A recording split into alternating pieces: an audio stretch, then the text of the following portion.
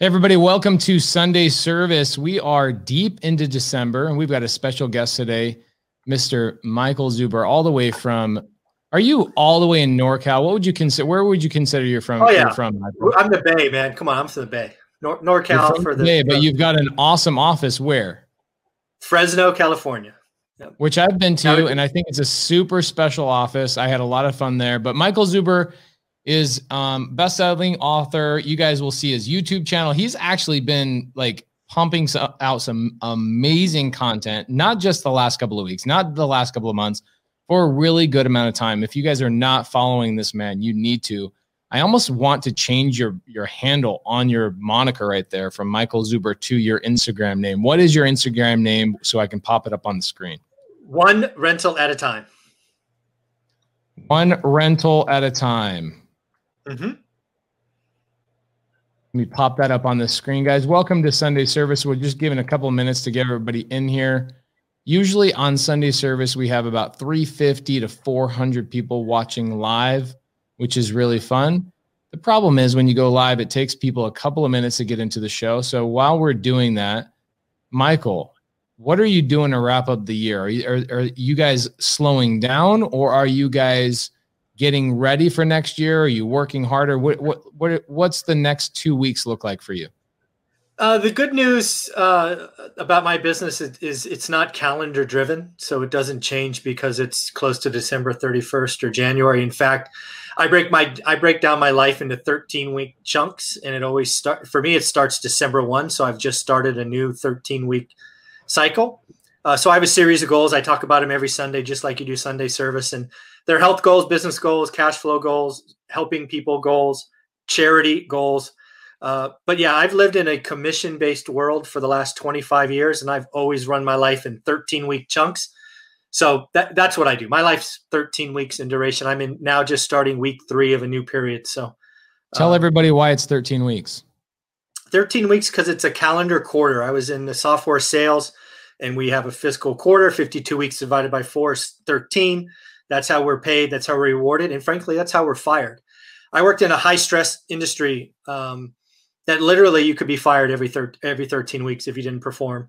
And not only did I perform, I crushed it for many years, helped other people do it. And now, I'm helping in a different space. But yeah, it really helps. I think a year is too long for most people, right? Everybody's coming up on January 1st, and a gazillion people are going to be putting out New Year's resolutions, and they're done by the 15th of January. I live in 13-week chunks. I break down things into weekly components. That's why I actually go on my YouTube channel. I did it I think at 4 o'clock today. And I break down all my goals every week like clockwork. You'll hear me say, I did this one well. I did this one bad. I did this one well. I did this one bad. And it holds me accountable, but it also shows people what it takes to build a portfolio, to run a business. It doesn't mean sit down January 1 with a mimosa and say, hey, I'm going to lose weight and I'm going to kill it in real estate.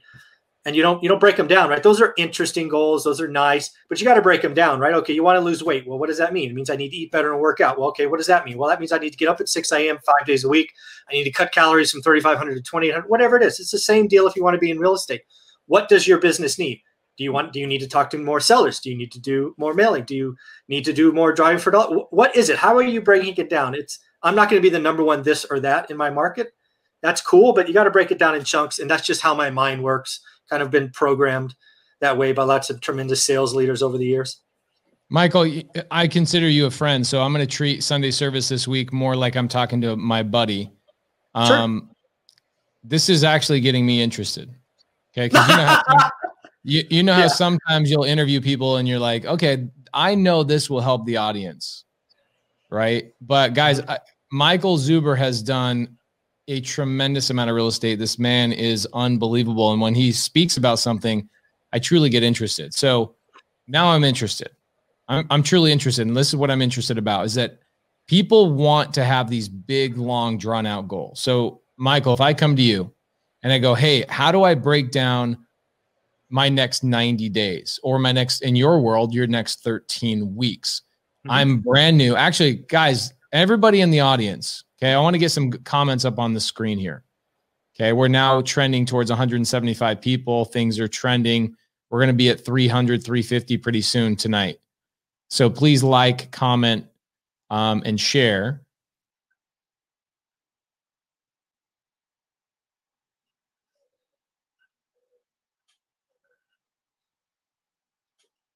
sit down with Michael, I want you to paint a picture of where you're at in your business. Are you starting out? Did you literally just find out about wholesale and rentals and buy and holds and subject to? Did you just figure this out like a week ago? Or have you known about this for 6 months? You still haven't gotten your deal. I want to see where the audience is today, because what I want to do is I want to pick a few of those people out. And we're going to talk about some 13-week goals that Michael would think are good goals for those people. What do you think about that, Michael? I'm down, man. I would love to do that. I'd love to help people. Absolutely. Please. Cool. So while we're finding out what everybody, where everybody's at, I'm going to say this one more time, because now we're trending higher. Where are you at in your business? How long have you been in your business? And what are you currently struggling with in your business? I want to know that. Drop it in the comments, because we're going to pick a few people out of the comment section.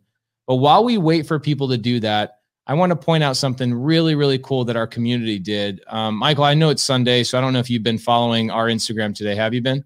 I have. I saw what yeah, please do. That's so I'm going to share this real quick. I'm going to do a little screen share and show you guys something that our community has been working on the last couple of days. Very, very special. So about a week ago, my Northern California and my Southern California accountability groups, they did a thank you party for me and a couple of my team members. And we had like 200 people on a Zoom, and NorCal and SoCal, all my students in NorCal and SoCal were basically just saying, thank you so much, your team and everybody, for the year. We know that Pace doesn't like gifts. So what we did is we put $1,000 together that we want to give to a charity in your name or in Sub2's name. And I was like, wow, that's like the greatest gift of all time. So I then decided, because Jamil's birthday, which, Michael, you've met Jamil, we've been to your office up there in Fresno. Jamil's birthday was Saturday. So I said, I'm going to do this crazy 6-hour Zoom just for Sub2 and Astro, just a private event all about how to get your first deal, how to start. If you're brand new and starting, what is that all about? And at the very beginning of that Zoom, we announced that I was going to take the $1,000 that was being gifted to me to name wherever I wanted it to go, and we were going to add $9,000 to it and bump it up to $10,000. And we were going to give it to Miles and Denise. And Miles, for anybody that doesn't know this story, it's up on the screen right here. Miles, about 2.5, 3 months ago, was driving home from the gym, and a drunk driver going 90 miles an hour hit him head on. He woke up in the hospital. Okay. Guys, I love these comments in the side chat, by the way. I'm going to start highlighting those. We're going to go through those with Michael here in just a minute. So he wakes up in the hospital. Every bone in his body is shattered except his spine and his skull. Everything is just completely shattered. So fast forward, he ends up losing his leg. He ends up getting amputated. Jamil and I make a special trip to, fly. We flew out to Atlanta, drove over to Greenville, South Carolina, went and visited him. And I was amazed by his spirit. His wife didn't tell him we were coming. I was coordinating with his wife. His wife didn't tell him we were coming. We just show up, walk into his room, and there he is in his bed. And he's got his laptop with him. What do you think he's doing? He's working. He had just lost his leg less than 30 days ago. This is a physically fit guy. I mean, he got hit and lost his leg because he was going to the gym.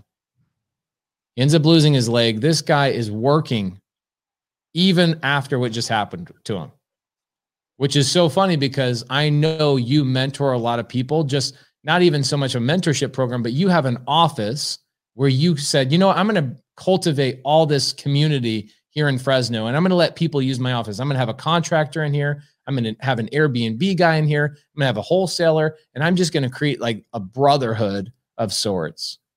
So the people who are going to work, and the people who aren't going to work. And it's always the people that aren't going to work are always going to find an excuse not to work, right? And so here's what happened with Miles. I walk in, and here he is with every excuse you could ever imagine. Not even excuse, reasons, right? They're not even excuses. They're reasons why you shouldn't be working. And if you look at the photo, you can see his skin has been grafted from all over his body to keep other parts of his body alive. This guy is sitting here with a finger that's barely working, and he's actually going through the computer, and he's finding other people who are amputees in his local area to network with them and build it, like be part of the community. You know, he's just that guy. So Jamil and I left feeling ultra touched, and Jamil tells me, he goes, that was honestly one of the best things that could have ever happened to me in my whole life. So I knew that it would be kind of a cool birthday present to let Jamil know that Cody, Matt, myself are going to donate on top of what my sub 2 students were donating. We're going to donate $9,000 to make it an even $10,000. So during this Zoom, my student, Kelly Hanno, she goes, you know what? Why don't we open this up to a GoFundMe account? And so over the course of the last 24 hours, there's $10,000 that's already sitting to the side, not even in this GoFundMe account. And now the community, a lot of people right here on this Zoom, or I'm sorry, on this live right now on Sunday service, they donated. We have how many people donated? I think we have 150 something people have donated. We won't go into all the people's names, but check this out. Let's see. Oh yeah, it's right here. 170 people donated right here, guys. 170 people. Thank you so much. We have raised $13,000 from those 170 people that are going to Miles and his wife because they have no income. I think they're going to ultimately find out that this girl that hit him might not even have insurance.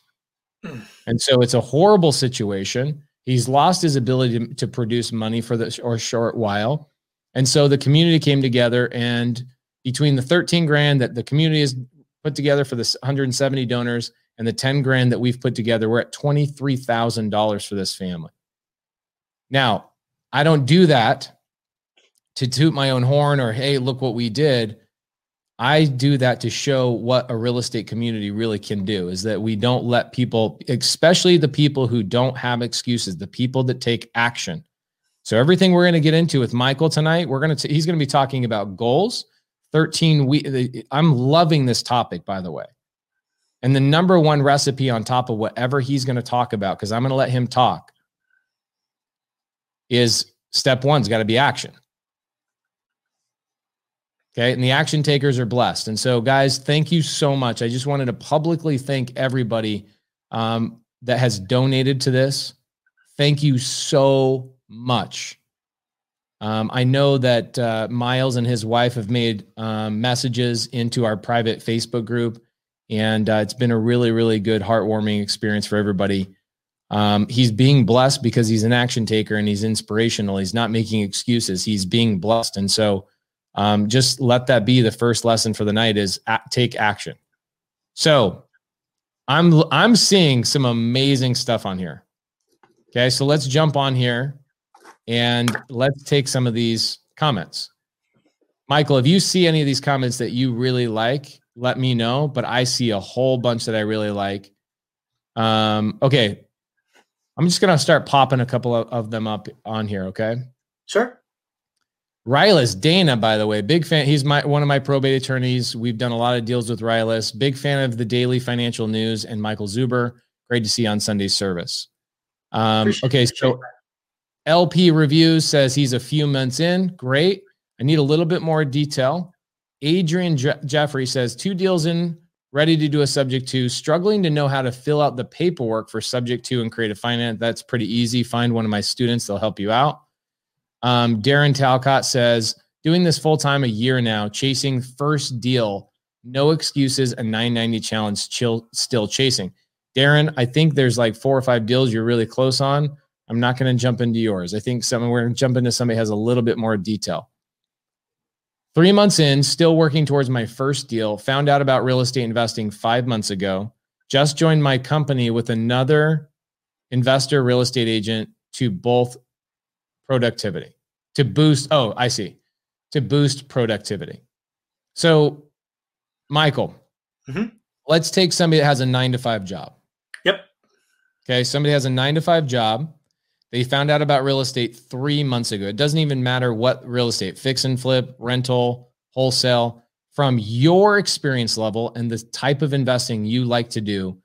If you could talk to somebody that's 3 months in, hasn't gotten their first deal, has a 9-to-5 job, and maybe a little bit of a budget to spend on some marketing, what would you say is a good set of goals to have in a 13-week period? Or would you tell them to do a year-long goal? No, 13 weeks. Always 13 weeks. Always 13 weeks. You need to set a goal. You need to hold yourself accountable. If it's too long, too many excuses. It's not okay. A month is too long. You need to look at yourself in the mirror every week. For me, it's Sunday. I don't care what day it is. Pick a day, but it has to be religious, right? So whatever day that is, 13 weeks is the answer. So the first thing I would tell every new investor, whether it's fix and flip, wholesale, buy and hold, multifamily, whatever it is you have to learn your market. And what do I mean by that? Well, what I mean by that is you have to focus. Real estate investing is great because it provides option, but it's also horrible because it provides option, right? If you are a 9-to-5 employee like I was, you bust your butt during the day, you fly all over the world. I could have been on 3 continents inside of a 6-day period constantly. So what did I have to do? I had to find 10 to 20 minutes a day to research a market I never lived in. I didn't know anyone. I had no real estate experience. My family wasn't from money. They're high school graduates. I didn't have anything, but I dove in. So what do you have to do? First, you have to focus. Stop it with all the craziness. What I mean by that, if you're going to be a buy and hold investor, is you don't say, I'm going to learn Fresno, California, which is 1 million people. No, you say, I'm going to learn 93703, which is the Mayfair district. But it's not only that. It's, the 93703's probably got 25,000 homes in it, probably 2,000 multifamilies. Too big. You've got to go in and say, I'm going to learn the Mayfair district, 93703. I'm going to learn single family homes, and I'm going to learn single family homes between 1,250 and 1,500 square feet. You need to save that darn search. You need to hit that search every day for at least 45 days and document. You need to understand what is going on, what's going up, what's going out, what's coming back. Is it clean? Is it turnkey? Is it a dump? Does it need a full remodel? What is going on? What you need to be able to answer me in 45 days is, what is my return? What is my average cash on cash for 93703, 1,250 to 1,500 square feet? I call it yield. Some people call it cash on cash. I don't care what you call it. It's simple math. Income minus expenses produces cash flow. Cash flow, a yearly cash flow on top of all out-of-pocket expenses is your yield. You're going to tell me in 45 days what the average yield is. And if you can't, you keep looking. Because once you know average, once you can tell me Fresno 93703 is in 5% average yield, magic unlocks. Because here's the deal. 98 to 99% of the deals on the market are average or suck. Suck means they're negative cash flow. Especially today when there's no freaking inventory, because owner occupants can get a 2.5% mortgage and just freaking out pay us. But when you know average is 5%, your job, and your only job, is to get good or great deals, which could mean 6% to 9%. If you only focus on doing good or great deals, life gets easy. But you can't do that until you tell me average. If you walk in to Fresno and you look at the market for 3 days and you make 4 offers, you're gambling. How do you know the blue one's good? I mean, come on. You haven't done any work. I only want to talk to people that do the work. That's the first thing I talk about. I get all kinds of people coming to gum up my feed, this and that and this. Do the work. I'm very clear. Focus. I believe a full-time employee, because I did it and I've done it for 20 years, can learn a market they've never lived in, didn't know anybody, had no contact, and had no real estate experience. You can learn it 10 to 20 minutes a day, but you have to do it every day. Don't you freaking come to me and tell me I can give you 4 hours on Saturday. 4 hours on Saturday is not every day. I don't care if it's cumulatively more time. It's every day, 10 to 20 minutes. That's it. That's what you got to do. You have to focus. I can guarantee the people that will give you 4 hours on Saturday definitely are caught all the way up on Mandalorian season 1 and season 2. I guarantee you're right. Yeah, it's right. crazy. I mean, that is an interesting thing. So if I'm putting my goals together, Michael, where are you writing these goals, right? So let's say goal number 1, know my market. I know this, and you know this well. When you say something online, people are going to be confused by it, and you do a really, really good job by saying, okay, well, let me tell you what I mean by that. I think the only question we haven't answered on your first goal, which is get to know your market, a smaller niche market or one part of one zip code. How do I choose that zip code if I don't even know where to start? See, you're overthinking it. In the beginning, what you need to do is learn a skill. I consider it a golf swing. I generally hate sports analogies, but it's the only analogy that works for me. So what about wax on, wax off? Is that a good analogy? Yeah, it is, but it's not me. I've never done it. Right? I pay people to do that stuff. So have you ever swung a golf club, Pace? 1 million times. 1 million. You're talking to like it's his favorite. If you start going down this analogy world, we're gonna be 3 hours into golf analogies. I love golf analogies. So keep going with the golf analogy. I love it. I didn't pick up a golf club until I was 20 years old. I didn't pick it up. I was a decent sports athlete. Put anything in my hands, I could figure it out. I picked up a golf club and I almost hurt myself. Right? It's just unnatural. So what you do in golf, at least what I did, is I went to a driving range and swung a lot of times until I can finally hit the ball without digging the club into the ground, right? But once you learn that skill, you can take it to any market. So what do I mean by your earlier comment? Don't stress out picking a market. Too many people go, which market? And then they're lost. They lose a year because then they go to Birmingham, and then they go to Dallas, and they go to Memphis, and they go to Nashville, and they go to Phoenix, they go to Detroit. I don't fucking care what market it is. You need to learn. I really do like this analogy, and here's why. Because the golf analogy, you can go super deep.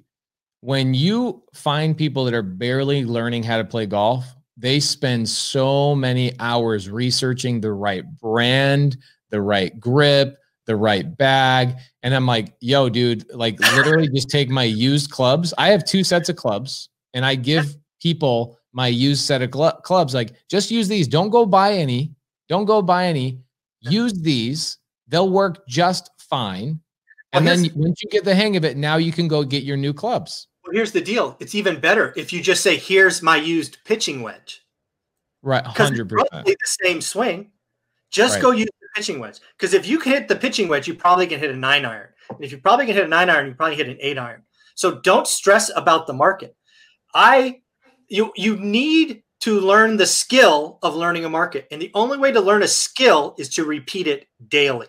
The only way to learn a golf swing is to repeat it daily. Once you can get the rough feel of it, then you can get some coaching and some tweaking and all of that. Then, and only then, do you go to the golf course.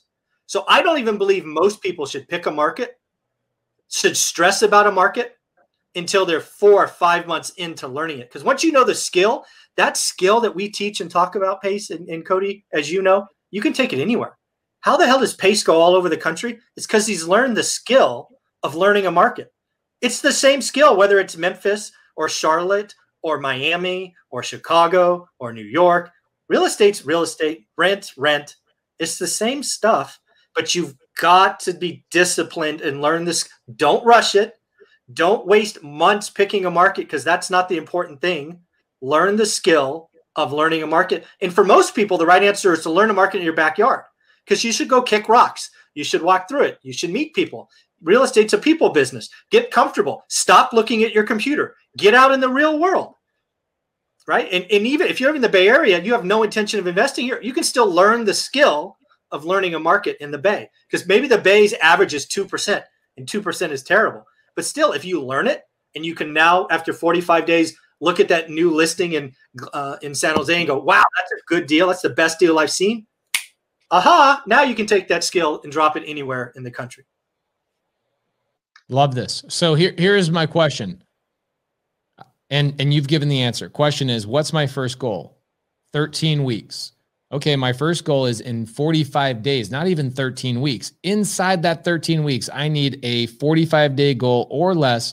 Pick one zip code. It should be not just my local market, but maybe the zip code my house or my apartment or whatever is in, because I know it the best. I drive through it. I'm constantly going to Starbucks or whatever it is I'm doing. I'm driving through it all the time. So as you're looking and researching the neighborhood, you're also going to go, oh, wow, I saw that house the other day on blah, blah, whatever website. What website would you suggest that they should research if they're not a licensed agent?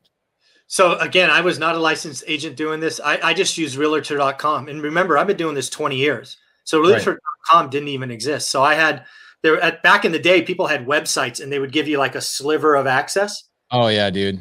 That's all I had. I had like 14 fields and I learned a market I've never lived in. I still have never spent the night in Fresno. And it was all because of those 14 fields. Never paid for access, never been a licensed agent, none of these other things. But I was religious every day. And I didn't even expand out of the Mayfair for 2.5 years. My first 6 houses were all in the Mayfair because that's all I knew. Wow. I didn't have time to learn anything else. Because there's so many opportunities, right? Yeah. I mean, I learned that the Mayfair back in the day was an average of a 7.5. And as long as I could find or create 9s or greater, I would do it with the 9s all day long. It wasn't until returns, because prices kept going up, when they got under 6, I had to find other areas in Fresno to take that skill. And once you learn how to do it in Mayfair, right? For me, the tower was much faster and Old Fig Garden was faster. And it just accelerates. The flywheel just grows and grows.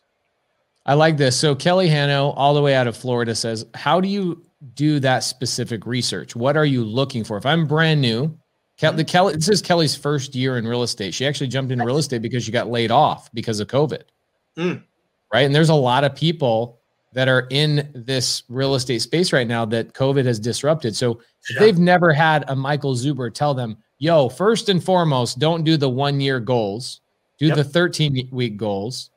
And then he says, go focus on one zip code.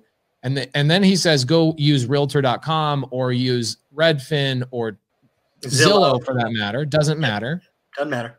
Now, what is my research? Yeah. So what I would ask Kelly to do is pick, again, this is the goal. And I have to assume this is the goal for Kelly, because if it's not the goal, then this is the wrong first step. But if the goal for Kelly is to start buying and understanding what a good or great deal is, to either buy and hold, to flip, wholesale, whatever it is, it all applies. Assuming that's the end goal, the first step for me is to pick a market. So again, pick a zip code, Kelly. And what I want you to do is I want you to put together a search criteria. So I said it earlier, right? Single family home. That's a checkbox. So you're not looking at multifamily. You're not looking at condos, single family. You're going to look for a certain size. And what I tell my students, because again, most of my students are full-time, I want that search criteria to be no more than 40 active listings, 40. If it's less than 20, it needs to be bigger, right? If you put in such a tight search, it's 8, it's too tight, loosen it, right? I want that first search criteria to be between 20 and 40 active listings. And then I want you to take the time to document it. Address. And I physically tell them to put it in Excel, because there is something about typing it in, looking at our run screen, putting it down, feeling it, touching it. And then Kelly, I would hit that search every day. And you would notice, hey, now there's 41. Then there's 38. Oh, this one had a price drop. This one says pending. And what you're going to start to see is inventory evolves. You start to learn the heartbeat of that zip code, that property type, that area. And probably somewhere between day 30 and day 45, you're going to know that criteria better than 98% of the real estate agents out there in that market. And that gives you the power to understand average. And when you know average, you can do good or great. So here's what's cool about Kelly. Kelly comes on board. She joined my sub 2 mentorship earlier this year. And she immediately, like day one, was a value add, right? You just know people that just jump into your community and you're a game changing type of person. So nice. I give Kelly an opportunity. Her and I have a one-on-one, 4 months after she joined the mentorship. And I give her an opportunity actually to do some things for me, because I saw how much she was helping people for free in our community. Nice. And I ended up hiring her. Cody and I ended up hiring her full time. She actually runs our media company now. Wow. And what I told her is I said, everybody that works for me has to live in their own sub 2 or seller finance house. And I will be your financier for let's say the seller wants to give you or wants a down payment, take over the house sub 2, or you've got a seller finance situation, seller wants a down payment. I will fund that because you're my employee. Okay. Wow. So Kelly, this is an amazing conversation here. The universe had to have Michael on here tonight to let you know I told you, I said, go find the area that you want the house and we'll start having people look for the opportunity. So Kelly, what is the zip code that you want to live in? Maybe not where you currently live, where you're renting, but find the zip code you want to live in, and let's do the research. You should be the all-seeing oracle of that zip code, right, Michael? Yeah, that's the idea. Yep. Do you think she could accomplish that in 45 days? Absolutely. Yes. Given what you've told me about her, I would be shocked if she doesn't do it in 45 days. Yes. If she has a couple of questions, where can she find you, Michael? Well, you can always find me. Probably the easiest way to direct message me is Instagram. So one rental at a time. She can obviously get my email address through you. I'm fine to connect her, give her my phone number, whatever you like. I'm always game to help people that are referrals from my friends like you too. Love that. Thank you so much, brother. Here's the thing is, guys, look at the bottom of the screen. One rental at a time is his Instagram. So go check that out.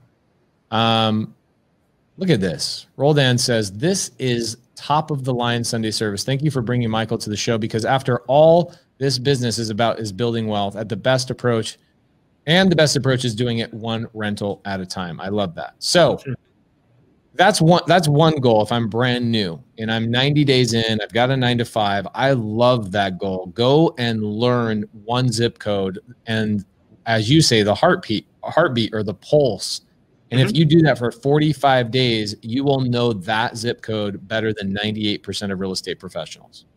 Amen. Well said. You know what I love about that, Michael, is just the confidence that it gives you to make decisions when buying. Because what I've found is with a lot of new investors that they may be too timid to pull the trigger buying a deal. But when you know the data, you know the research, you did the research, you put in the work, that you see a deal, it stands out. It's like you look at it and 10 other eyes could be looking at that deal and it's a deal immediately. And that's something that, I found with Pace and myself, there's certain areas of town here in Arizona where I don't even need to comp it. I hear a number and I know that's a deal, the done deal, contract it. So I just think that, especially being new within those first few months in the business, the confidence that it instills when you know the area. When you're an expert in that area, it just brings so much confidence behind you. Cody, I'm glad you nailed it. I mean, that's the key behind one rental at a time for new folks. It is that confidence thing. And the other thing we all need to realize, and again, kind of the luxury of being the old guy on this call, is I've been doing this 20 years. So before the last crash, right? And there's still a lot of people out there that got burned in 08, 09.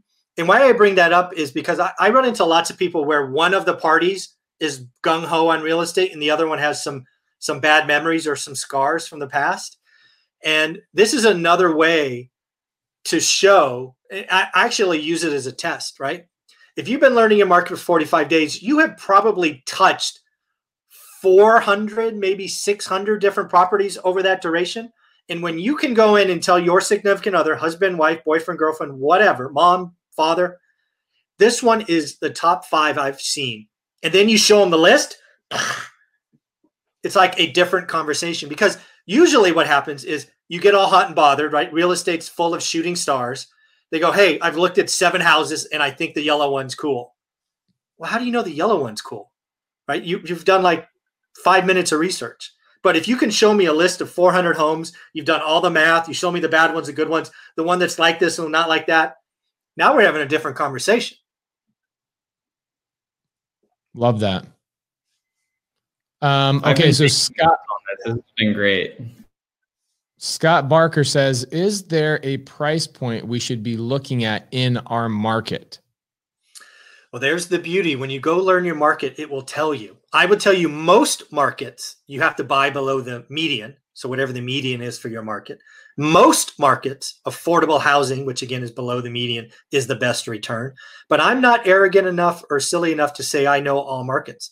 There may be some markets where you're going median plus, maybe it's the only new builds in the area, and you can get twice the rent because it's on a golf course or something.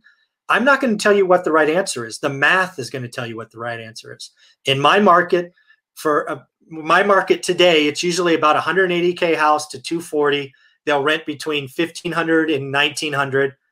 That's kind of where my market is. And the median in Fresno is about 367, right? So I'm about, 80% of the median? That's most markets. But the math will tell you. And I tell people to research it, right? Again, look at the monopoly board. right? Do you buy the dark purples, the light blues, the, whatever the other, oranges or whatever they are? Or do you go buy Park Place and Boardwalk? Well, believe me, I would buy Park Place and Boardwalk if they had the highest yield. Yield is my only variable, guys. People keep asking me, do you buy cash flow, number of units, all these things? No, I want to know how hard my money is working. How much money came out of my bank account? How much money goes back in my bank account? I don't care about discounts. I don't care about appreciation. I don't care about mortgage pay down. None of that nonsense. I want to know how much came out and how much goes in. And I what really drives people crazy in my world is so many people in my world, one rental at a time, buy apartments, buy multifamily. Why?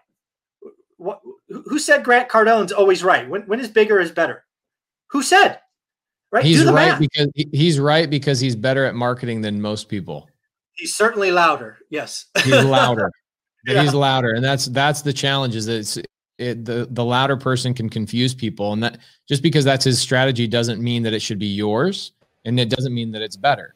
I do like what you're saying because I teach people, especially on the creative finance front, I teach people, and look, what you're doing and what we're doing is the exact same thing. Our acquisition strategy is just a little bit different, right? How we acquire those properties is a little bit different. Well, that's the reason I reached out to you, because this is the conversation. That topic you just mentioned is why I wanted to talk to you, because I think people need to hear this from my side to your side, right? Why did I buy via traditional purchases some seller financing from 03 to like 18? Well, first off, the first 8 years, that was the only way you could really do things, right? Because the debt structure of the asset was toxic. You would not buy an asset most of the time that was 50K underwater, had a balloon payment, and was negative cash flow, $1,000. I mean, it just didn't make sense. And had an adjustable rate mortgage. Yeah, exactly. It's just a bad debt structure, right? It's just the asset, which was the note, was toxic. I mean, it really was. But what I see coming, what you and Cody are doing here, is the asset, the 30-year fixed rate note, is going to have so much power and so much value for probably the next 5 to 10 years. Because average loans, 7-8 years, they refi, they go do something stupid with their money. But it's just what happens. What's going to happen though is you're teaching people how to acquire property and hold them long-term and cash flow. What did I do? How did I build an 8-figure net worth? It's because I was able to secure assets. I was able to watch the market go up and down, move equity around, but I held long-term. I made sure everything cash flowed day one and held long-term. I believe subject to is going to be one of my number one strategies for acquisition of units from probably April of 21 to, April, December of 25 or 26. I really do. And that's why I'm following you and being a part of this, because do I want another mortgage? No. Could I get one? Maybe. But if I can control assets, cash flow, hold them for the long term, that's all I want. Do I really care if a mortgage is there or if it's subject to? I just want to control for the long term, make sure it cash flows every month, and then I'll dispose of the asset at some later date in 1031 or sell for cash or pay off the note, whatever. That's the options. And what you're doing in the subject to stuff is going to be the number one vehicle to acquire units, in my opinion, probably for the next 4 or 5 years. So, Michael, tell me what your thoughts are on this. I've been passionate about, Jory Alston. Mm-hmm. So Jory Alston and I have been talking about putting a mastermind together with high-level operators, people that are buying, 4 to 10 assets a year, not just creatively, but, sometimes using the BRRRR strategy, whatever, but people who are actually buying and holding properties. Mm-hmm. And we're going to limit this mastermind to 4 people per, I was going to say state, but the challenge with California is that California is like 3 states in and of itself. And Texas is also like 3-4 states in and of itself. So, there's going to be places like North Dakota, that's one place. And then Texas might be 3, California might be 4. But overall, we're planning on putting together 300 high level, not beginners, high level people only. Cost of mastermind incredibly low, threshold incredibly high. So challenging to get into. So the figureheads we have a real estate attorney, Scott Horn, who's going to be one of the figureheads, 35 years in subject to seller finance. Myself, Jory Alston. Man, I would love to have you as one of the figureheads of this mastermind. Let's go. What we're going to do, we're calling it the Creative Coalition. And the goal is to do a handful of things. The goal is to create value for real estate agents, wholesalers, et cetera, by going into each one of these markets and saying, here's 4 prominent players in your geographical area that can be buyers for you, mentors for you for these things. These are verified buyers that have verified assets, not just a dope ass YouTube, playlist. But they also own assets. Okay. And then also what we're planning on doing is building out continued education for real estate agents that they can actually get credit on a yearly basis for taking education from us for free. And that education would be primarily on how to target opportunities for creative finance, seller finance, et cetera, and bring those to the Creative Coalition in terms of bringing deals to the table. So it's essentially a mastermind that, so we've got our first one in Atlanta. We're putting together the curriculum. Currently, it's cost us about $7,500. The curriculum should be written in 60 days. We then get it approved by the real estate board, and we do an 8-hour education that's recorded, and then it becomes the model for other states to go and do the same thing. Create the curriculum, do the continued education, bring on real estate agents, give them more tools to fight the iBuyers and be more competitive in their real estate space, and also become real estate agent investors, or bring them to guys like us, guys like you in their local market. And we need high level guys. We need guys that have been doing it, and girls that have been doing it for a long time. So anyway, that launches in February of next year. Again, the price is incredibly low. Like, I've been telling people the price to get in, and people are like, what? So that's like for 1 month? I'm like, no. I'm over the masterminds of people showing up, and at the end of the day, you walk away basically learning that you just need to work harder, right? People go to these $25,000, $35,000, $45,000 masterminds on a yearly basis just to learn, I'm not working hard enough. I'm not doing this enough. I'm not whatever. What I want to do is I want to have a mastermind of deal doers and creative finance professionals nationwide that can be an entire, like a powerhouse acquisition team for anybody in the nation. And so it's not really open to the general public. It's open to people who are doing a certain amount of deals on a yearly basis between maybe them and their partner, whatever. So that if you are somebody, let's say the threshold is you have to be buying 4 long-term assets per year, and you only buy 3 in 2022, well, then you would lose your seat. Somebody else would need to come in. Like, I want this to be very tight in terms of only producers in the real estate space. And if you go, hey, I'm retired, I'm not acquiring anymore, great. Then this probably is not a good fit for you. We want people who are acquiring assets. What are your thoughts on building something like that? I saw a little bit of that in your stream, and was hoping to be invited to be a part of it. I like what you do. I got some time with you at the office there. We seem to see the world the same way. We want to give back. That's why I reached out. So yeah, if I could, it'd be an honor to be a part of something you're putting together like that. So yeah, you can count on me. That'd be great. The biggest goal, honestly, is to normalize the conversation nationwide over a number of years, normalize the conversation around subject to seller finance. I'm amazed by real estate agents that don't even understand seller finance. Forget about subject to. Like, I say seller finance. Wait, okay, how does that work? Well, we create a note. I pay the seller every month as if they are my bank. Wait, what's a note? Oh my gosh, how do you not know what a note is? Right? You're a licensed agent. They don't own their own house. They've never bought into it. Yeah, I can tell you that seller financing is one of the most magical ways to buy property. And if you know how to tell the story, seller financing to a frustrated landlord is a godsend, right? You save year 1 taxes. You allow them to have more income than they probably had before. You remove all stress. It's magical. I think I added 15 or 16 units just last year via seller financing. And, oh, by the way, I got a $400,000 discount. It's not bad. It's okay. Yeah, it's good. The best. But I love this topic that you brought up earlier, right? So I tell people all the time, appreciation is great. Depreciation is amazing, especially like in our wholesale and our fix and flip business. And we have dividend income coming in from, royalties and stuff like that from our apps that we've built. And we're silent partners. So we get paid passive income. Sure. Depreciation is a magical thing for us.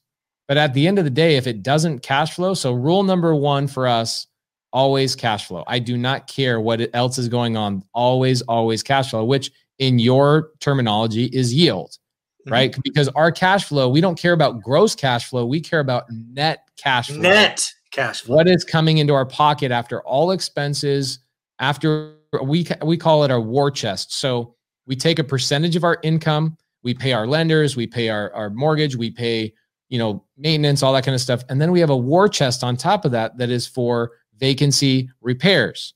Now, after that, I can go buy sushi with that. Exactly. Yes. There's my yield. That's my yield, right? That's my cash on cash return. Well, so what would happen is that is the numerator of a two form. So that's the numerator. That's the yearly cash flow. Let's just say net is $100 a month, right? You have reserves, you have all that stuff. Net, $100 for sushi. 100 times 12 is $1,200. Then your denominators, how much cash did you have to put out to get the property? So let's say it's 12 grand. So that would mean so sub two, our average sub two outlay is about 15 to 20 grand, depending on the market, right? So that's cash to seller, that's closing costs, that's minor repairs, that's a couple months of payments while it's vacant, waiting for a tenant. Let's say it's 12 grand on this particular property. That's a 10% yield right there. That's that. And in most markets, in Fresno, you brought me a 10% deal. I couldn't sign that deal fast enough. I will buy every single one. Cody, we probably don't have one property that's not a 10 to 15% yield on all of our subject twos, wouldn't you say? Even our properties that are outlays like look at our outlay on Des Moines. Our outlay on Des Moines, or what I call entry fee in my mentorship, our entry fee on that deal was $50,000. So what that was is cash to the seller. We also had to help them pay an IRS lien. We paid our commissions to our sales guys. We paid closing costs, renovation, a couple of months of vacancy, and then marketing to get a tenant. So our total cost, because that's something that a lot of people miss out on too, is they don't understand the total cost. What is to the penny? Did I have to buy a stick of gum on my way to the property to sign the contract? That better be in my cost and my entry fee, right?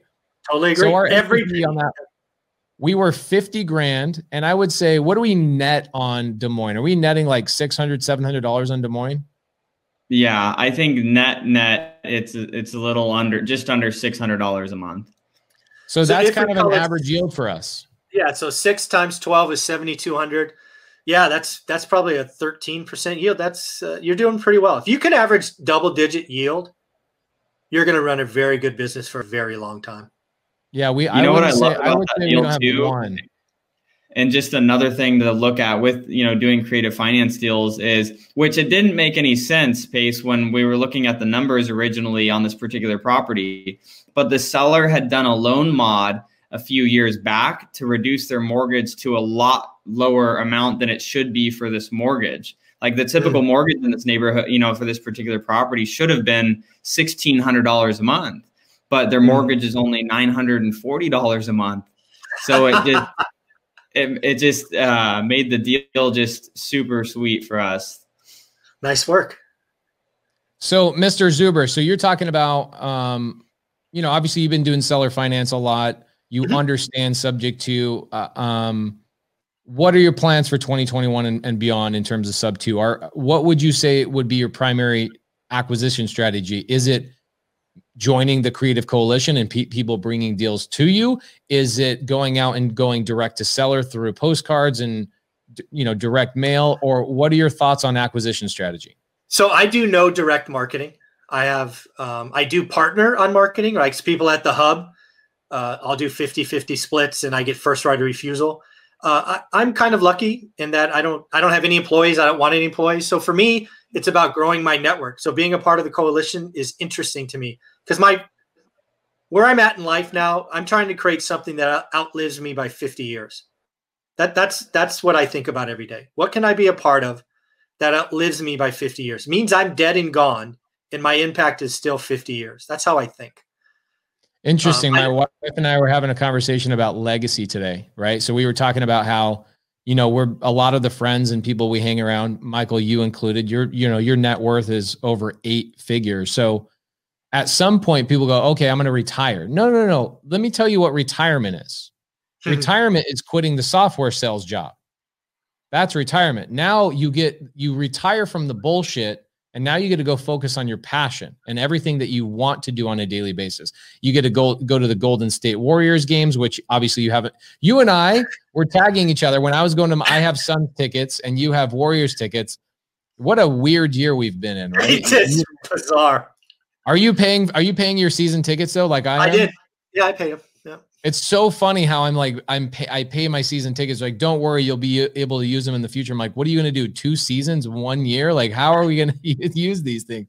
Anyway, so now you get to choose your passion, and it's obvious what your passion is. But it becomes more about legacy, and it becomes more about your ability to impact other people. Guys, I'm telling you, Michael is incredibly special. I have seen very few people do what he does. He built an office, which he then tells people in his local area, hey, I'm going to pick and choose people to come in here that all have different sets of skill so we can share each other's resources. He understands community at a very, very high level. So your business model in terms of acquisition strategy is essentially going to people, and correct me if I'm wrong or add to this, is say, hey, even if the equity's tight, as long as the cash flow is right on the sub 2, I will buy your sub 2 deals. Bring your sub 2 deals to me. If you're a wholesaler in the local Fresno market, bring these opportunities to me and my partners. I know you don't have partners, but maybe somebody else would be interested in buying those. Is that your marketing strategy? Absolutely. My marketing strategy going forward is to I get the biggest kick out of helping other people be successful. I pick the people to be a part of the hub on purpose because I want them to be successful, right? And they have been. The energy that they create being around each other has expanded. My ability to sprinkle in some marketing dollars and try wild ass ideas, awesome. I'm dropping $2,500 here tomorrow to build out one of the offices, so no income, but I'm going to turn it into a podcast area because people at the hub wanted that. So again, I'm trying to sprinkle on people to make it better. I certainly will get some deal flow out of it. But the beauty about what we do with daily communications on my YouTube channel is I have now hundreds of people behind me saying, I'll buy. I've helped transact $2.5 million this year just off my YouTube channel for other people. And I didn't take I didn't take anything from it. I just helped connect a seller and a buyer. And that's a great feeling for me. And I didn't get paid a penny for any of that. Love that. So Kafori321 says, how do you switch your mentality from getting big checks from wholesaling to getting smaller checks when owning rentals? I'm going to answer that very simply. You never do. For us personally, Michael never built out a big wholesale operation like we have. But for us, we do both. We take our wholesale mechanism for marketing is what brings the majority of our sub 2 opportunities. Now, I've bought a lot of deals from my students this year. In fact, we have so many deals. I got my best return. My best yield is a property that has no traditional cash flow and no equity. It's a property that a veteran bought in January in Vegas. He got a job opportunity in Colorado in April. And he's like, I don't want this house anymore. And I don't know what to do with it. And I'm not a real estate investor. So he couldn't sell it through a real estate agent. Otherwise, he'd have to cut a check for $10,000, $15,000, $20,000. He had no equity. It was a VA loan. He put no money down. He had no equity, nothing, right? So I said, I'll take that property over. What is that property now? I bought it subject to. I turned it into an Airbnb. My net on that $1,700 every single month. How much did I give the seller? I gave the seller $0, and the seller still Venmos me today $147 every month for paying me back for the closing costs. That was my agreement. So that opportunity came from a community, which is awesome. But Cody and I bought last year, October, November, December, we bought 17, 18, and 19 subject to deals 3 months in a row. Wow. That came from our wholesale operation. So when you're marketing and you're direct to seller marketing, you have the opportunity to do one of three things. Okay. One, you can wholesale. Actually, one of four things. Check this out. One of four things. Everybody write this down. Everybody write this down. This is super important. You have four opportunities when you are direct to seller. Okay. Opportunity number one is pretty obvious. I can wholesale a deal that has enough equity, enough meat on the bone to a cash buyer, whether that cash buyer is going to fix and flip it or buy and hold it. That's up to them. But there's enough meat on the bone. I can assign that deal wholesale. Okay. That's number one. Everybody knows about that. Number two is I can personally buy that deal and fix and flip it. Okay. So Cody and I, check this out, Michael. This is an interesting thing we do accounting wise. Our wholesale operation will buy a deal and we will then assign that deal to our other LLC that does fix and flips. And the reason for that, you know why, for financial purposes, but we have acquisition people, we have disposition people. We need to replenish our marketing, and we don't want to rob from Peter to pay Paul, even though we're both Peter and Paul. So we will buy a wholesale deal, assign it to our fix and flip operation so that our people get paid, and then our fix and flip operation goes and works as its own silo. So one, wholesale; two, fix and flip your own deals. Okay. Or buy your own deals. That can be a buy and hold as well. Three, I can take an opportunity that has no equity or equity. Doesn't matter. We don't have one sub two. This is a common misconception, by the way. People think we overpay for properties. We don't. Sometimes we pay full retail value. We just don't put any money down. Right. So our yield is insane because there's no actual money deployed other than closing costs. So you can acquire those deals subject to, or if a seller wants too much money and they have the house paid off, you can acquire it seller finance. So number three is acquire on creative finance. Mm-hmm. Number four is one that people do not understand. Number four, people do not understand this. I can now wholesale that subject to or seller finance deal to a guy like Michael Zuber or a guy like Pace or somebody else and say, oh my gosh, I'm not ready for a creative finance deal in my business yet. But because I'm part of a community that teaches this, I know I have buyers in my network. I can assign a sub two seller finance deal to a credible buyer like Michael Zuber, like Pace. And ultimately, our goal is to have the creative coalition that just says, we'll buy up all your deals nationwide. So there's your answer. You never have to go away from wholesale. You can utilize creative finance and still wholesale to credible buyers. Mm-hmm. Anyway, sorry, that was a long tangent, right? Michael Zuber, do you know Rylas Dana? I do not. Okay, so he's a big fan of yours. I love Rylas. He's unbelievable. We should have him on as a guest. He's a probate attorney and estate planning attorney. Him and I have done multiple deals together. He's great. He will actually refer his clients to us via email, and we end up buying those deals.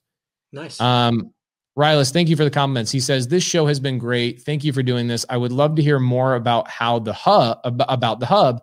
My goal with Mott Legal, which is his legal practice, is to bring the attorneys to this real estate investor community. Michael, why don't you talk a little bit more about the hub? Give some insight on what that is. Yeah. So the hub started with an idea. And the idea was, again, you got to remember my situation, right? So I live in the Bay Area. Fresno's 2.5 hours away. Fresno has been remarkable to me over 20 years. I feel like I owe that city, the community, a lot. It's now every charitable dollar I give goes to some cause in Fresno. But I wanted to do more. And Fresno is a special place for me. It doesn't have the cachet of the Silicon Valley, LA, but it is a tremendous place for families to live. You can live there on $60K a year. Some of the hardest working people I know are there. So I asked myself a couple of years ago, after I left a 6-figure job, what can I do? So I came across this building. It's on a nice road. It's on Van Ness. It's right by the City College. That used to be a dentist office that was kind of beat to anything. So I worked out a deal. I bought it. I spent, I'm all in a couple $100,000, but it had offices, just like a dentist office, right? Little offices. And I looked at that building. I'm like, how can I help more people? And then I thought back to all the people I've tried to help online and all these areas. And it's like, you know what? So many people asked me to come to Fresno. And I was going to Fresno weekly, not for me, but for others. And I'm like, I know I can't do this forever. So why don't I create a building with people I trust, but let's staff it correctly. So what does that mean? That means I need a licensed general contractor because a lot of people don't have relationships in Fresno. So I had to find a licensed GC. That means I need licensed agents. And again, nobody works for me, folks. Nobody's part of my LLC. Nobody's part of this or that. I don't have a broker's license. I'm not looking to get paid anything on this. I'm trying to staff it with people that I trust, know, and respect, who I want to be successful. So licensed GC, licensed agents. Then wholesalers. Wholesalers have been wonderful for me in Fresno. They brought me great deals. I found 2 or 3 that I know and respected, and I want them there. Airbnb was a part of it. One of the best flippers in Fresno is a part of it. So again, that was a goal of mine. And I'm trying to just create a one-stop shop for people who want to help. Ideally for me, the hub becomes the buyer of all real estate in Fresno that people want out of, right? I want to call it like the hub is the iBuyer for Fresno, but we're not some big behemoth, but we have people that can wholesale. We have agents that can help you list. We want it, there's just so many things it can become. And again, I'm willing to invest. You want a podcast booth? You guys sketched it out? Great. Let's go. Because again, anything we can do to attract people to it is important for me. So I really do it from a service angle. That's you've been there. So, I mean, I don't know if I missed anything. I freaking love that building. I walked in there and so Stratton Brown hosted us and then he brought us to your office. And I was just, first off, I was like, yo, we need to go by Zuber's office. And you ended up being there. I don't think we coordinated at all. I met your wife. You had your dog there. We got to hang out. Yeah. And then what we were doing with Stratton is Stratton goes, what do you guys want to do today? I go, I just want to call leads, man. Let's call leads. I'll call your leads right now. So we started calling his leads. Jamil was calling on postcards that your office had received because you own so many rental properties. You're receiving all these, postcards. Yep. So Jamil starts calling these postcards, calling them as potential cash buyers to help Stratton. And I was just amazed by the vibe of that office because your Airbnb guy comes in, all these wholesalers are hanging out. It's like a honey. It's like a honeybee hive, right? It's a beehive. It's so much activity, super cool. And it's something that Cody and I are planning on doing. We want to get a warehouse. We want to bring people in. We want to cultivate these guys into their own businesses. And obviously there's some altruism there. And then there's some, hey, I want to buy deals from you type of deal. Of course. But you're leading the way, man. I really think that is the future of this real estate community is people banding together and building these offices together to become an unstoppable acquisition force. Yeah, really my vision for the hub, and I'm thankful it's come together. It could be better. Obviously, we'll be better next year.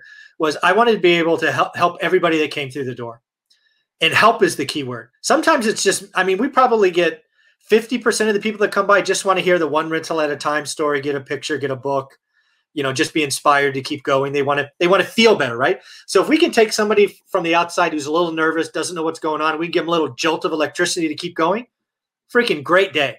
And then if we could take somebody coming in you can't sell or doesn't know what to do, or, one of the guys did a probate mailing or whatever it is, we just want to provide options. And when you can provide options from a good place, over the course of time, karma is going to treat you pretty well. So I believe in that. So we're trending towards 300 people. I appreciate you coming on here, guys. We've got another probably 30, 40 minutes. Let's go through some awesome questions. Gaines City always comes with good questions. I love this question because I actually do not agree with Grant Cardone. What's your opinion, Michael Zuber, on Grant Cardone's don't buy where you live, don't own your home, just rent? Well, so first off, you have to understand the math that he is saying. So I get it. But I live in the real world.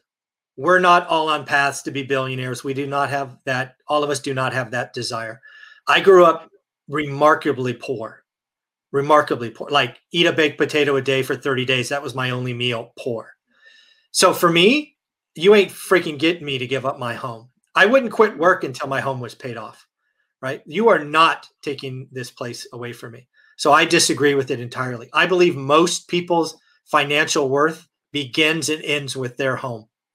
And to do the disservice to tell them to rent is criminal, especially today with interest rates below 3%. And we have, I mean, just play this out. Let's assume you can get a 3% interest today, which most of the people listening can. With all the money printing and all the nonsense we have going on, who's to say that inflation isn't over 3% in 2 or 3 years? You're essentially paying off debt with dollars that are depreciated to zero. For most people, their largest savings account is their house. I would not be here today if my parents didn't buy their house in the 70s because we had one really bad stretch. They had to borrow against the house to feed us. So no, I violently disagree with that mindset. I mean, I get it mentally, I get it mathematically, but at my core, I think it's one of the worst things he's ever said. Yeah, I agree. Cody, I want to hear about what your thoughts are on that, Cody. So I agree with this fully. I mean, what helped me get a head start over the last few years was I would buy, it's funny because I'm renting right now, but I'm renting because it's a particular property that I could use for marketing and media, and it makes sense in a short period of time, right? So the thing that got me a head start over, within my early 20s was buying my homes that I was living in. So all my friends were renting and living in cool places, cool apartments. They had the cool stuff, it's like they were living, spending all of their money on looking cool. And I was focused on growing my net worth, and I was buying a home. I would rent rooms in it. I would house hack. So I was paying nothing for where I was living, essentially, right? Almost nothing. I was growing equity. And then I would move from that home, buy another home, live in that one, house hack again, rent the last one out. And doing that a few times, it helps you get so much further ahead. And I couldn't agree with you more when you're saying most people are never going, even if you tell them till you're blue in the face to make good financial decisions, most people will never make really good financial decisions to be financially free. And the best shot that most people have is going to be owning their own home. That is their savings account because it's a forced one that they have to make the payments on. So I agree completely with that, right? So it's, and the options you have with house hacking, obviously it's not as friendly if you have a family and kids and renting to roommates, right? But it's still a really great option for people. And so I think it's one of the best ways to get started in real estate in general. It kind of can get somebody's appetite wet for real estate of buying their own home, living in it, turning it into a rental. It may not be the fastest way, but I think it's a great way for people to get started for sure. I'm gonna be a little controversial because you got a lot of people that are in here saying, "Oh no, it's not criminal to say rent instead of buy." Remember, you make money where you buy, not where you sell. You think it's smart to buy a house in Denver? Yes, actually, I think it is smart to buy a house in Denver. Even the median household price in Denver right now is $600,000 freaking dollars, which is insane.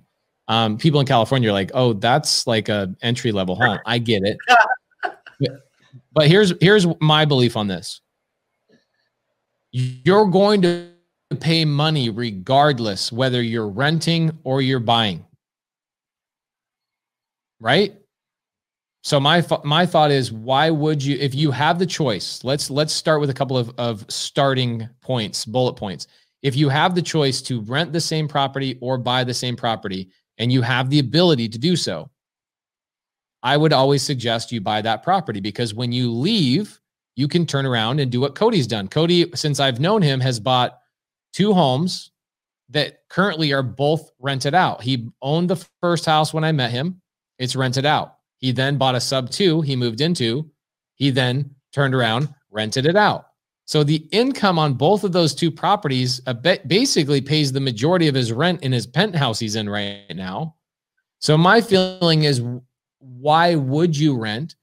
If you're Grant Cardone, my feeling is, why would you buy? The guy is in like $30 million apartments in Miami Beach, and he jumps around all over the globe. It makes zero sense for him to buy a property because most of his money is going into apartment complexes and building his brand and building his business. I get that. But again, let's remember, everybody. There's one more thing I want to say about Grant. And you got to remember, he's tying all this shit together. He talks down to single family homes. He calls them small. So the last thing he wants to get called out on is, hey, Grant, why'd you buy your home? So you got to remember, there's this bigger story that he's trying to stay inside. But the other thing, right there, actually, what was his first house he ever bought? Was a single family home. It's how he got his start. Exactly right. Exactly. The other thing, though, to the people going, no, no, no. I mean, there are times in your life where maybe it doesn't make sense, right? If you're going to be living in Denver for 6 months because you're on some kind of contract, then yeah, rent, right? If you don't know where you want to live in the country yet because you're just flitting about, rent, right? There are great reasons to rent. That wasn't the question. The question was, what should you do? If you're at the point of life where you just want to flit around, then flit around. It's totally cool. But yeah, I mean, it's not a question. That force saves for most people. And like, let's put numbers on it for like, because home ownership, roughly 68% of people own homes. For probably 90% of those people, it's their largest financial asset ever. That's an amazing statistic. It's just amazing. That's a great question, guys. I love that question. A lot of Cardone comments. Ooh, check this out. Matt Beard. By the way, check this out. So Matt Beard, we just met Matt Beard about a year and a half ago. We're now business partners with Matt Beard in 3 different businesses. When we first met him, he was an agent, and he's like, I can't be an agent anymore. Teach me wholesale. So he goes out, takes massive action.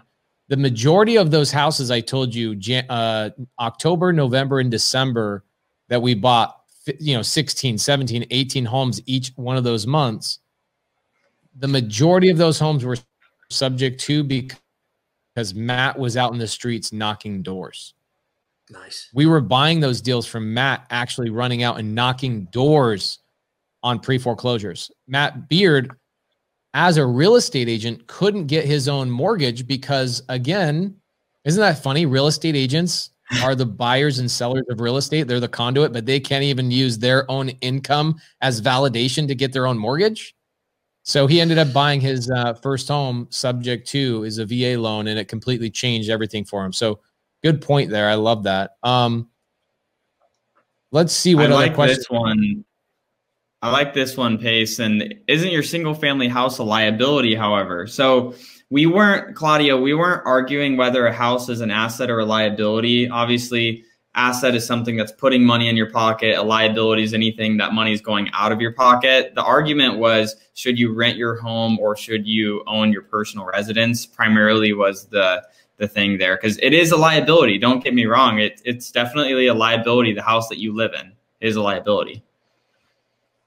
Yep. Thank you, Robert Kiyosaki, for enlightening all of us all those years ago. Yes. 100%. And Claudio's super smart. Love Claudio. He lives in Chicago. He works virtually in Texas, wholesale, trying to do more creative finance stuff.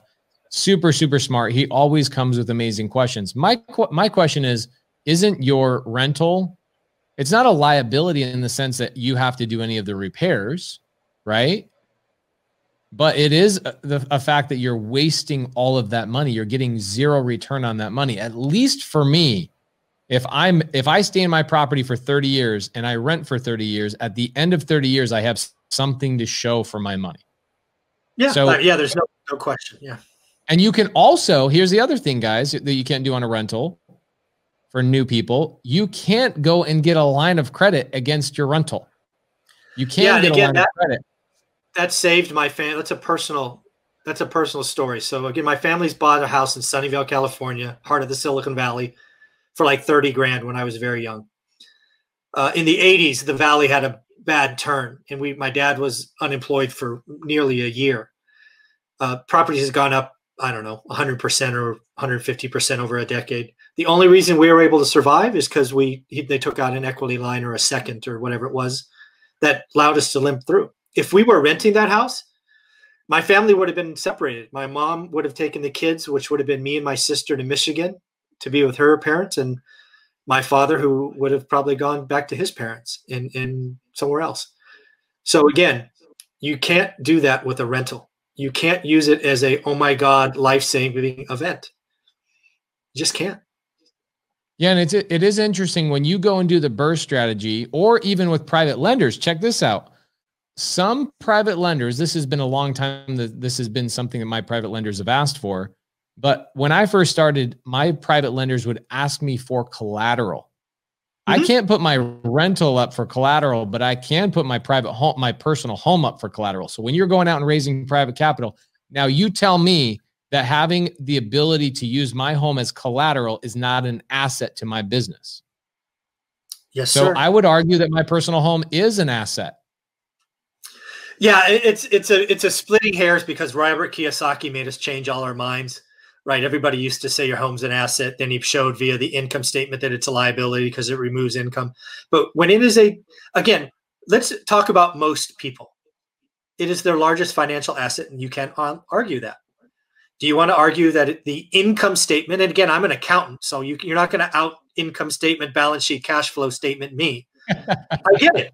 I get it. The cash moves in a liability. I got it. Makes but sense. That's not everything a house. That's not everything a house is. It is a home. Yeah. It is a piggy bank. It is something that can be borrowed against. It is something that can be passed down. It is something that can be sold later for profit. There are so many things that the house can be an asset. Yes, the monthly income statement of your house is a liability. I got it. Move on. Gaines City has another great question. Do you guys prefer to invest in suburban or inner city downtown markets for long-term rentals? I can tell you, I'll be quick about this, and I want to hear more what Michael says.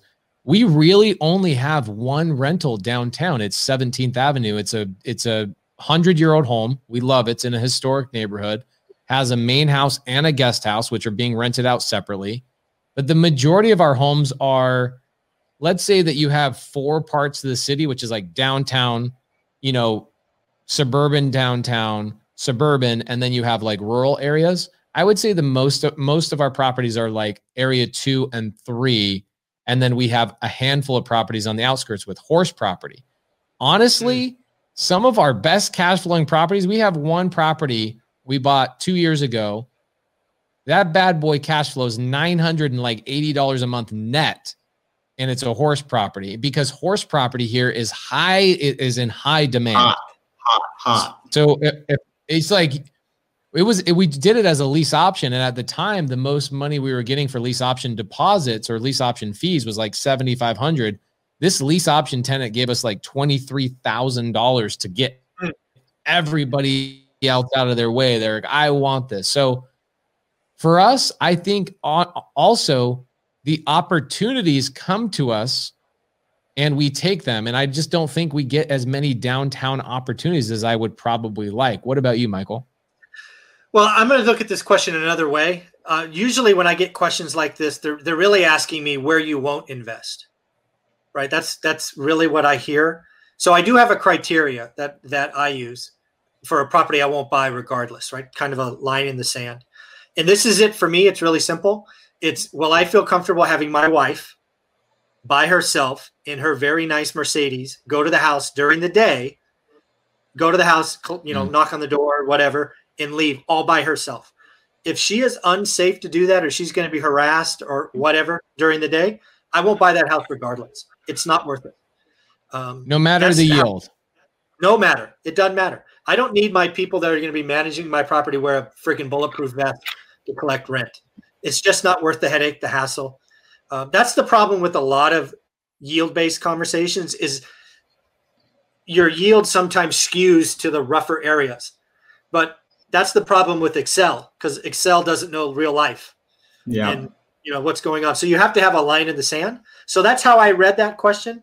But to use your analogy, Pace, most of my stuff is in area 2 and 3. I don't have any horse farms, nothing that rural. I do have probably 5% of my stuff would be considered downtown for us. That's the Lowell district. Actually, I saw, just because all these wholesalers, I'm in the top 10% of owners in downtown in Fresno. I'm number 10. Wow. Yeah, that's awesome.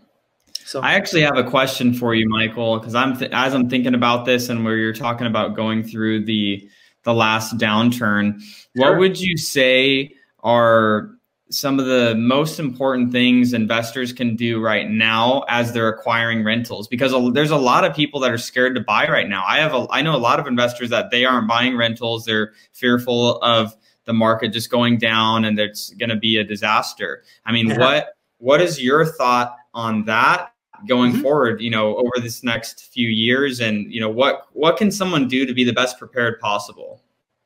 So there's a couple of things there. And again, I'm an open book, as hopefully you guys have seen by now. This is what I'm doing and what I'm telling people I'm doing. I'm buying as many single family homes as I can today. They are hot. Space is good. Exit from urban communities is real. Millennial bios are real. So I'm trying to buy as many single family homes as I can now because units are going to be in pain. Rent collections are going down in December. I own apartment buildings, and I've seen a noticeable shift in December. This is going to hit the multifamily. Multifamily, the real funny thing from this going through last time is what was wrong last time. We joked about it earlier. It was the debt structure was wrong. We talked about the lending being toxic, remember? Yep. Well, guess what? Multifamily has toxic debt. It's called interest-only periods. So what happens now on all these value-add multifamily people that are chasing Grant Cardone is they buy a C-class apartment building that needs fix-up. They get 2 or 3 years of interest-only payments. They now are doing that in an environment with falling rents, higher vacancies, more evictions, and you can't, get anybody out.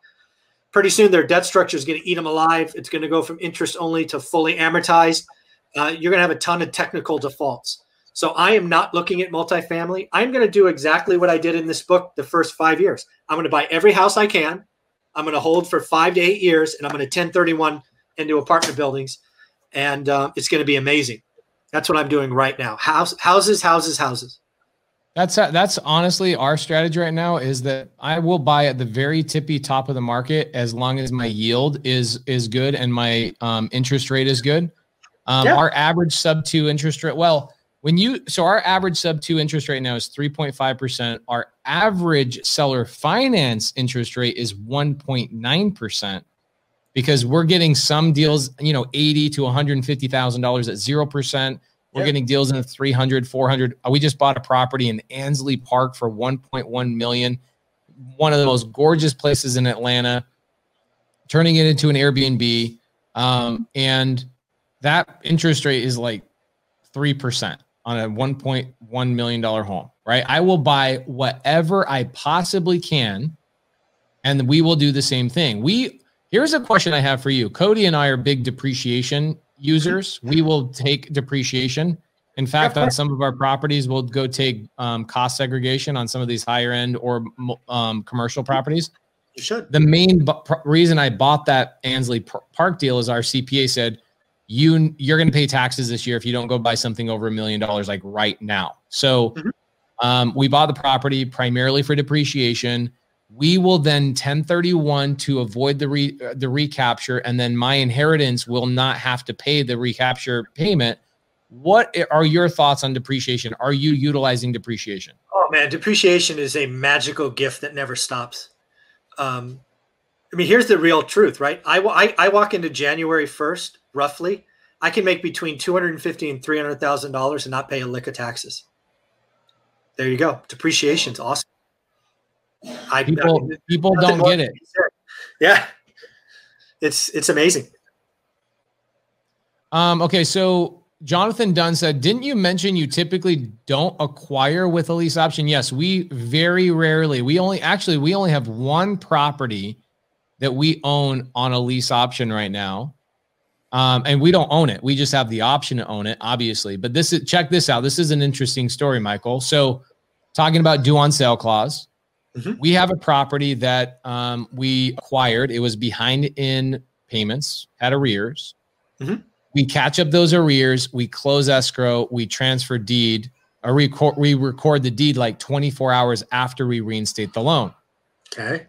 What happens is the bank is such a small bank, they physically had a manila folder on their desk. And so like 3 or 4 days later, they go to their computer to manually reinstate the loan. And they go, oh, wow, there was a deed transfer. Okay, due on sale, whatever.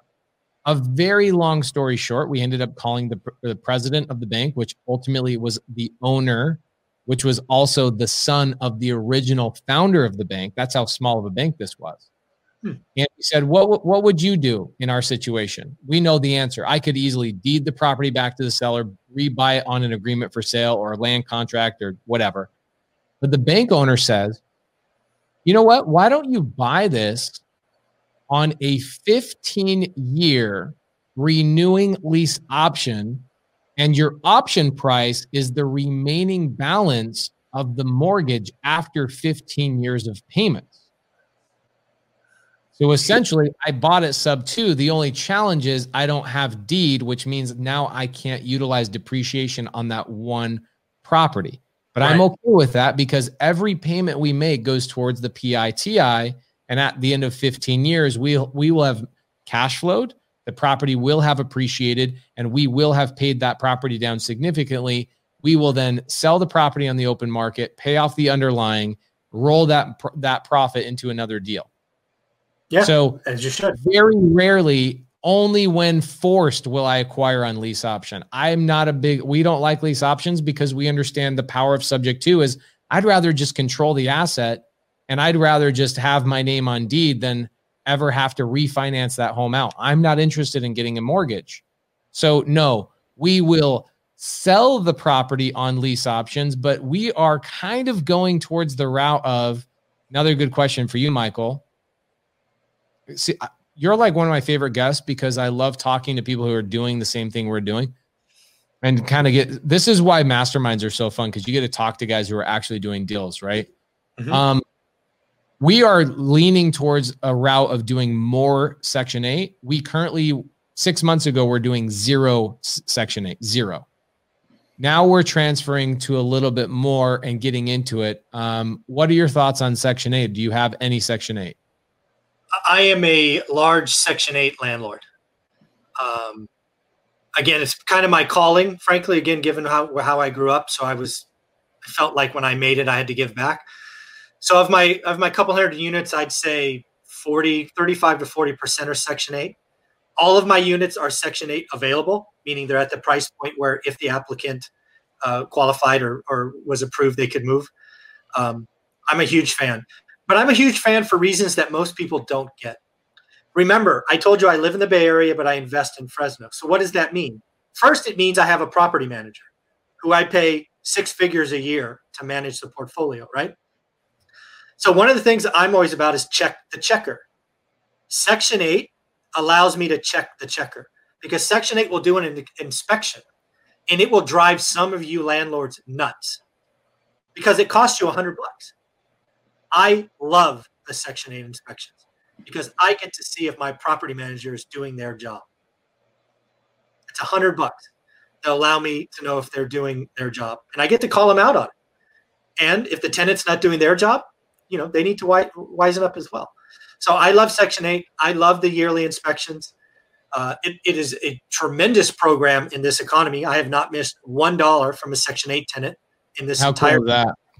It shows up on the first or the day before.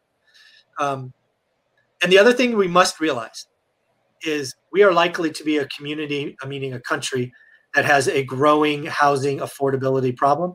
And the Section 8 program is going to grow.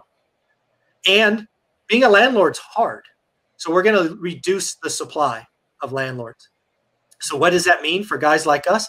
It means our rents are going to go up. And if you have a debt structure that's fixed, again, I've been doing this forever, right? For 20 years.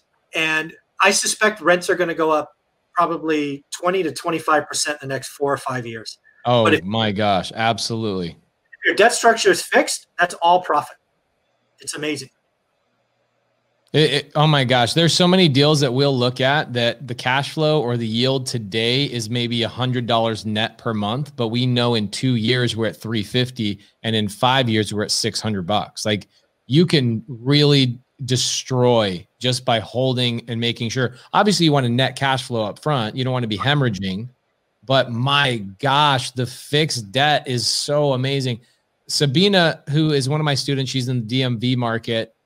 She loves Section 8. She says in Baltimore, Maryland, DC area, Section 8 inspection doesn't cost anything in their area. That's pretty cool. I want some of that because I spend, I don't know, $6,000 a year on those damn inspections. So are all of your properties in California? Because I always bust my students' chops that are trying to buy properties in California. I'm like, guys, if you're just starting out, do you really want to invest your money in California? Michael, you're pretty amazing proof that people are crushing it as landlords in California. Yeah, I mean, California this we should just have this conversation, right? Texas versus California. I mean, I get it, right? Okay. If the answer is who can get you out, who can get a bad tenant out faster, Texas wins.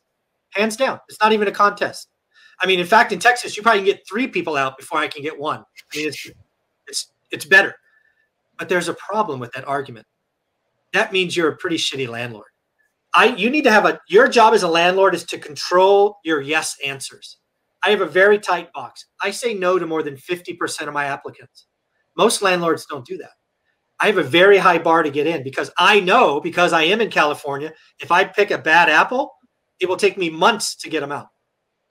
So if you have good tenant screening, you have good tenant criteria, yes, some people still slip through, but it's all good. But then what does California give you that Texas doesn't? California gives you cycles, right? And if you dance through the raindrops, if you learn your market, you can do exactly what I did. Get in houses. Houses go up. You 1031 out of houses, you go to apartments. Housing crashes. You come in, you get hard money, private money. Housing comes back. You go into multifamily. I could not have retired financially free by being in Texas. Now, the other thing that people don't get that's not good for Texas, y'all reset your property taxes every year. I have Californians who bought in Austin and Dallas 10 years ago that were killing it, that now have negative cash flow because property taxes are up. That is a really strong point. So, yes, I will take the tenant hassle, but I fix that by being a smart landlord and not saying yes to everybody. In fact, I say no to more people than I say yes. And I have the cycle at my back. I buy what's cheap. I sell what's expensive. And my property taxes, thanks to Prop 13, is fixed. And I bought a lot of stuff in 2010. So I'm doing just fine. Guys, we have a little over 300 viewers between all of our streams right now. Give Michael some love and tell us, would you guys want to have him come back? Would you guys want to have him come back soon and specifically talk about subject 2 and maybe do some deal structuring for the community? Because I see Gain City says, hey, I've got a deal in Frostburg. What is MD? Is that Maryland? Gain City, reach out to Sabina. She's in Baltimore, Maryland market. Reach out to Sabina. She's one of my students and she's she's like the female Michael Zuber. but she also has an accent. So maybe not so California-esque. Reach out to Sabina in the chat. She's in the chat. Reach out to Sabina. She can help you out. So, Michael, I would love to have you back sooner than later. Maybe we could have you back first week of January, and we could talk all about strategy for 2021, and we can structure deals for people. Oh, somebody says they want you to move in with them. Jay says, I want him to move in with me. Guys, give this man some love. We have time for one more question. We're actually over our time, but this was so fun, actually fun for me, because a lot of times we're talking to people that have recently done some deals, and I rarely get to talk to my friends on my podcast that are doing a lot of deals. Most of those conversations are, as I'm walking around my neighborhood and on the phone with my buddies.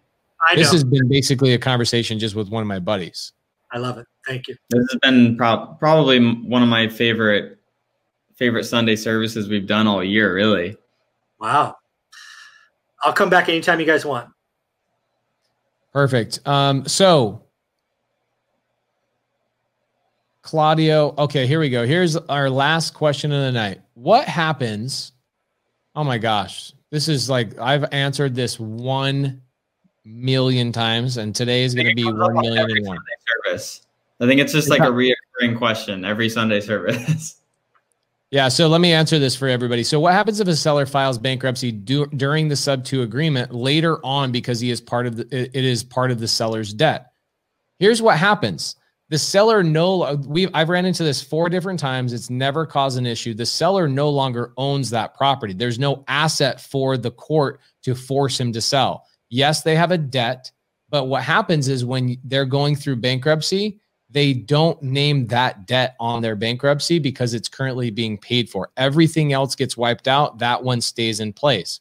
It gets approved by the bankruptcy judge. I've never seen it not happen that way. Now, it's more likely to have an issue before you close escrow and you become the owner of that property than it is for it to become an issue afterwards. Because afterwards, guess who the owner of the property is? You are.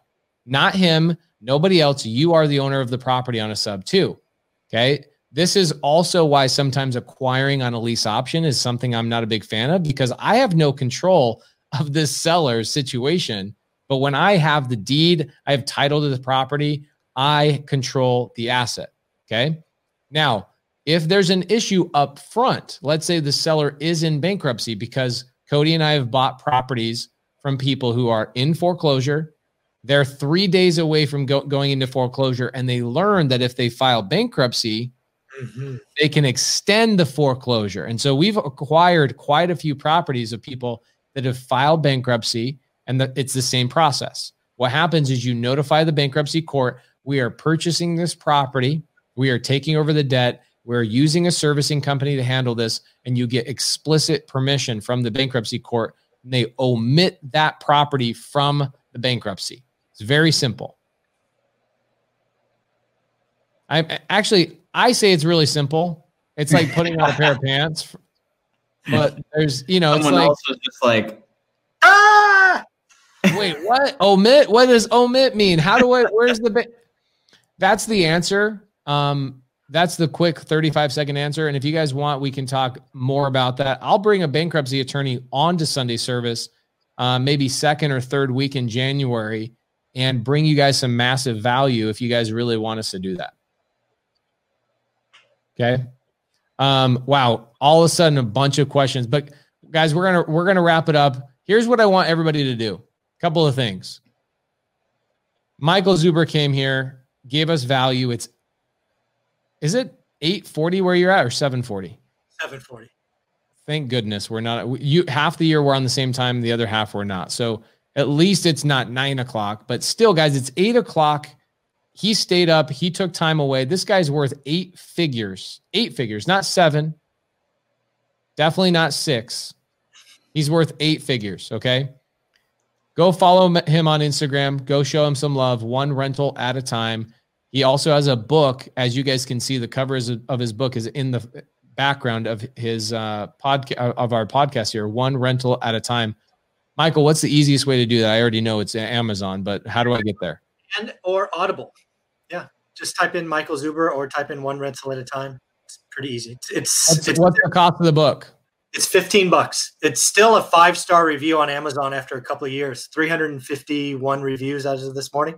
I'm pretty proud of that. 5-star review.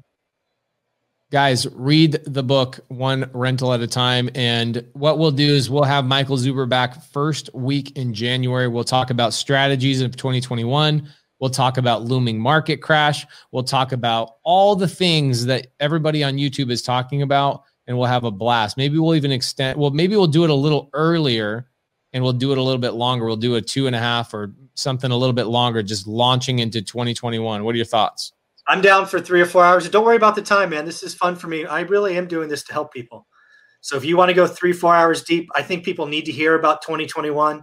I think a lot of the YouTube entertainers are wrong and spectacularly wrong. So yeah, I mean, I'm down to do whatever I can for you too. Yeah. All right, guys. Thank you so much. This was a great episode of Sunday Service. Let all your friends and family know about it. Follow Michael Zuber. Go buy his book, and we'll see you guys next week